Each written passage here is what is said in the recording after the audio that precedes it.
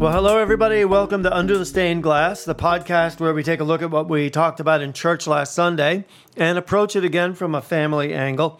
I'm Pastor Chris here at Magnolia Park United Methodist Church in Burbank, and I'm here with our Youth, Children, and Families Director, Ms. Whitney. Hi, everyone. And this week we kept going on. Actually, we started a new series. That's right. We did. Yeah, it's called Devotion to the Rescue, where we're talking about how our personal devotion to Jesus and to Scripture can really help keep us on track, can help us make the right kinds of decisions, can help us from falling victim to all the confusion that's out there in the world. And there's plenty of confusion, right? There's so much confusion in the world and so many ways in which we could be pulled to one understanding or one belief and then, pulled to another opposite belief, and it can really just toss you around and get you confused and worried and unsettled about what's going on in your world or the world around you. And that's where we have to be careful, because if too many voices are talking or too many ideas are being thrown around, what is the truth? And we have to really search out that truth. And we know as Christians, there's one place to go to do it. There's one place to go. I love that you use the word unsettled, because I just feel like that's where we're at these days. Mm-hmm. I was talking on Sunday about how every day there's a new unprecedented crisis, as if nothing has ever happened before. Right. And of course, all kinds of crazy things and crises have come up before. Mm-hmm. And it's just important to not be deceived, I think, into thinking that we're living in uniquely terrible times, or that everything is okay. It's just turmoil, like it always is. Yeah.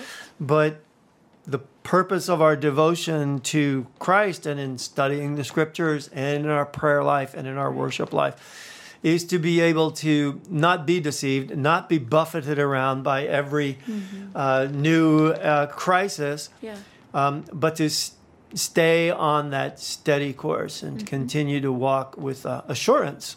Sure. That we really are in God's world. Yeah. That we really are secure in Him.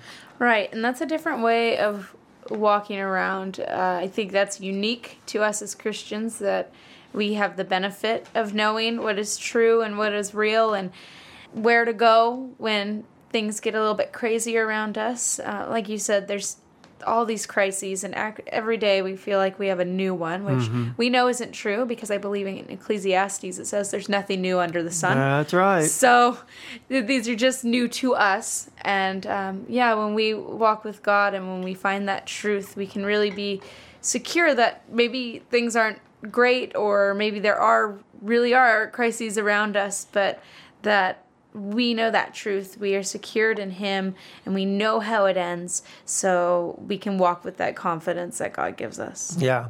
Well, speaking of walking, we were talking this week or talking about the story in Luke chapter 24, where there are those two men who are walking to Emmaus, and they really are in the throes of a great crisis, because they'd been followers of Jesus, and they expected a lot from Him. They expected He was the Messiah who was going to change everything. And instead, He's dead. Right. And that has become their all-consuming thought, that death has really decided for them what their next steps are going to be, and that death has become this super definitive thing, that Jesus is dead, so now all of what they'd hoped for is destroyed. Right. And that's a lot to be walking home with, don't you think? It is. It's heavy. And I think that might throw most of us off. I mean, we have the benefit of looking back on this story and getting the whole picture. But these two men who are walking, and our disciples obviously, don't have that benefit. And so the truth of what Jesus has already told them has kind of flown away and has been replaced by this lie that the death of Jesus and death in general is final. And we can so often get into that. I mean, if we look at the world around us and new things that are happening every day, the terrible things that we see, or maybe they're happening in our personal life, whatever Sure. that might be, that truth that Jesus gives us can really just sort of float away and be replaced by those lies that the enemy brings, or that just the world just kind of piles on top of you, and can be hard to see that truth. And so just like these two men that are walking to Emmaus, that we could get really down on that. We can try to get away from it and be really upset. Yeah, absolutely. And they become really super focused on whatever that crisis of the day is, that crisis of the moment. Right. Well, these guys, they're walking, and they truly are coming out of a horrendous experience, having seen Jesus crucified, or we assume that they saw that happen. But a stranger walks up to them and starts to walk with them, and he asks them, "Oh, hey, so what are you talking about as you walk here?" And they're just like, they're flabbergasted. They can't believe that anybody could be so out of it as to not know what's happened to Jesus. But they explain to this stranger, who Luke wants us to know is actually Jesus. But for those of you who don't know the story, those two men are being prevented supernaturally from recognizing who Jesus is, that Jesus has returned in his resurrected body. But right now he's posing as this stranger. So they explain to the stranger what happened to Jesus, and they even mention that some of their women friends had come to them that morning and said that the tomb was empty and that they'd seen angels and that they'd heard that Jesus was alive. But these two men who are walking to Emmaus are having none of it. They're just like, this crisis is too deep for me. I'm shattered right now. I'm just leaving Jerusalem. I'm going to Emmaus. And the stranger walks along with them. But as he starts to walk with them, he sort of scolds them, saying that they really shouldn't be surprised about everything that had happened to Jesus, this Messiah. Because it's all talked about in the law and the prophets, or Moses and the prophets, in Scripture. Yeah. And then Jesus starts going through Scripture and explaining everything about himself, the Bible says. I love that. I love that Jesus, one, takes the time to come and see these men in their deep sorrow as they're, confused and wandering. How often has he come and found us when we're confused and wandering, trying to find our way home? And he does that for these men. And he says, "Now, I know that you're feeling this way. I know that you've told me the truth. Haven't you heard about what happened to Jesus?" So they've started with the truth. Jesus did die. Yeah. But that wasn't the end of the story. And Jesus says, but don't you remember what was written? Don't you remember what was said? Don't you remember all the amazing things that Jesus did? And we don't know specifically what he pointed to, but we definitely know that he went back to what we call the Old Testament, so the scriptures that they would know and that they would have. And he walks them through the truth, which is it's such a good lesson for us as we find ourselves, maybe day in, day out, maybe once in a while, finding ourselves kind of on that path of not knowing or being kind of swallowed up by everything that we're hearing and seeing. And he says, okay, well, let's go back. Let's go back to the truth, the solid foundation, the stuff to be real. Yeah. And let's look at it. And then let's see what you have to say after that.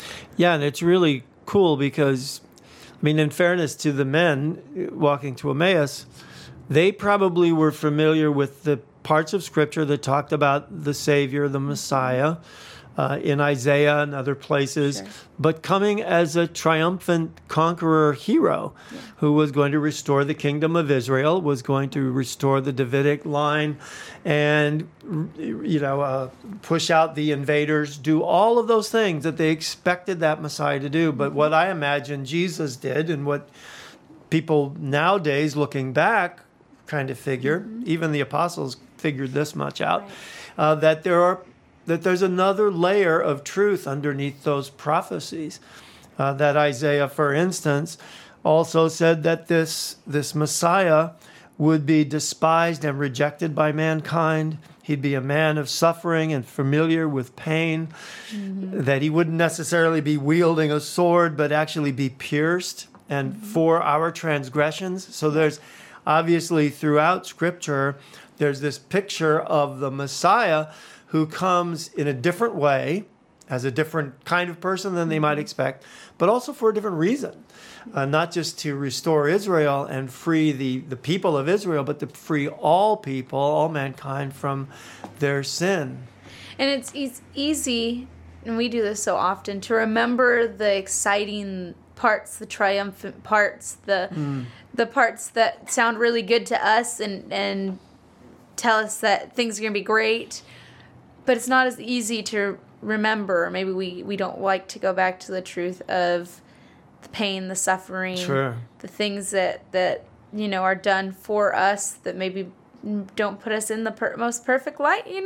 It's great to have a Savior that comes and he's the hero of the story, and then everything's really great, and doesn't talk about the fact that he came because you weren't so great. Right. But when you see that other layer of it. And that's definitely, certainly what Jesus would have been talking to them about, so they could understand those parts of his story that were, that had brought them down. The him being pierced and crucified and died.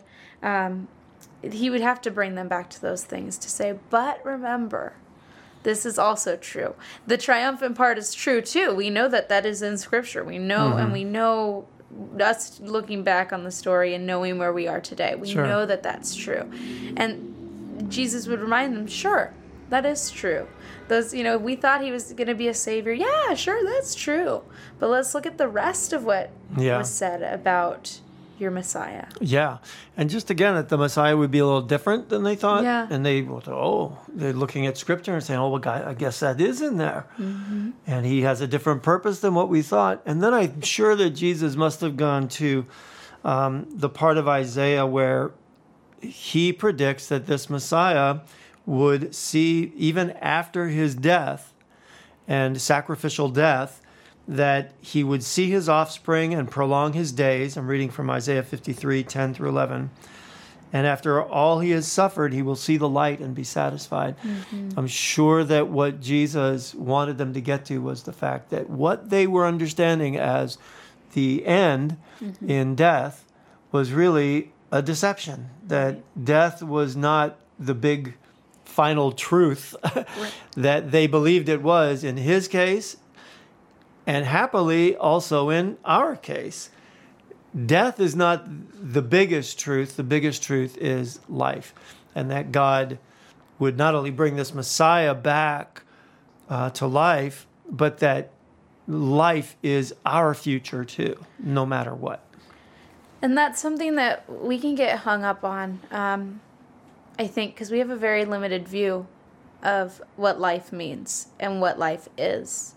And so we can forget that truth often, that this life is not the end, it's really just the beginning, that Jesus' life on earth was not the end, it was really just the beginning for him and for his kingdom too. And we have to really look at it from God's truth and what he says, and that can get muddled and we can be deceived, and that can cause a lot of anxiety and a lot of pain and a lot of questions for us when we're deceived. But God doesn't try to deceive us. He doesn't try to scare us about, what life was supposed to be. The promise was always that life would be eternal. Right. That life would be different than what we see here.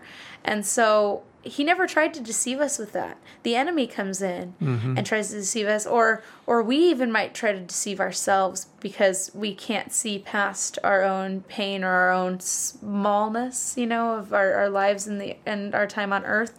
But God says, no, it's written out right here. If you just look at it and you look towards me and you find that truth, you'll understand that there's so much more that I have promised you and that I've told you there is to come. And that could even just quell our fears of death if we really truly understand what God is saying to us. Yeah, well, like you say, I mean, the devil really wants us to be deceived. He wants us to be hyper-focused and worried and fearful about every crisis that comes our way. he also wants us to especially be really worried and fearful about death, and to begin to focus on death as the final, truest thing that there is. Right. But that denies the promises of God, that the truest thing there is life. Yeah. And that's what he shows us in the resurrection. And the beauty of our faith in Jesus, the beauty of the faith in the resurrection, is that we have that assurance that, as Paul says in Romans 8, I'm convinced that neither life, nor death, nor angels, nor demons, nor present or future, nor any powers, nor height, nor depth, nor anything else in all creation will be able to separate us from the love of God that is in Christ Jesus our Lord. Yeah. And you could probably add in there any unprecedented crisis of the day. Yeah. Nothing can separate us from the love of God that is in Christ Jesus our Lord. And that means even death. So certainly, I think by the time these guys got to Emmaus and their destination, and they invited Jesus in, if you know the story, they invite Jesus in to have dinner. And they still don't realize it's Jesus until he takes bread and he breaks the bread. And I imagine that they had seen him perform that gesture on that final night in the upper room. Right. And suddenly they're able to see that this is Jesus, that he is alive. And because he's alive, their hope is back. Right. And again, the same thing for us. Because he's alive, we have life, and we know we have it forever. Yeah, I love that. I love that they went, oh, wait a second. How amazing is this, that Jesus is actually here? Those women were right. You know, the tomb was empty. He's alive. The angels must have been there. All of that must be true. Right. So what else is true about what God said? Yeah. And it just opens up their eyes to what could be and what is according to God. Absolutely. And that's really awesome. And we can do that too. I mean, we can look at Jesus and see that he's alive in our lives and working, and that happens through experience, but also our knowledge of the truth. Sure. And we can go, well, what else must be true that God says about death, about life, about all these things that God promises us? What else must be true because Jesus lives? Yep. That's awesome. That's it. That's the gospel. Yeah. Thank you for that. Yeah. So thanks for being with us today. And as you go throughout this week, I mean, we just really hope that you will turn to the Word, turn to the Bible. Ask the Holy Spirit to illuminate those words for you as you read through the Scripture as part of your devotion to God and to Jesus, because truly devotion does come to the rescue when we are confused or afraid because of what you just said. This is where the truth is. This is where the gospel is. Yeah. And we should run out and tell everybody that. Okay, well, anyway, if you're in Burbank, we hope you'll come worship with us. And otherwise, we'll see you next week on Under the Stained Glass.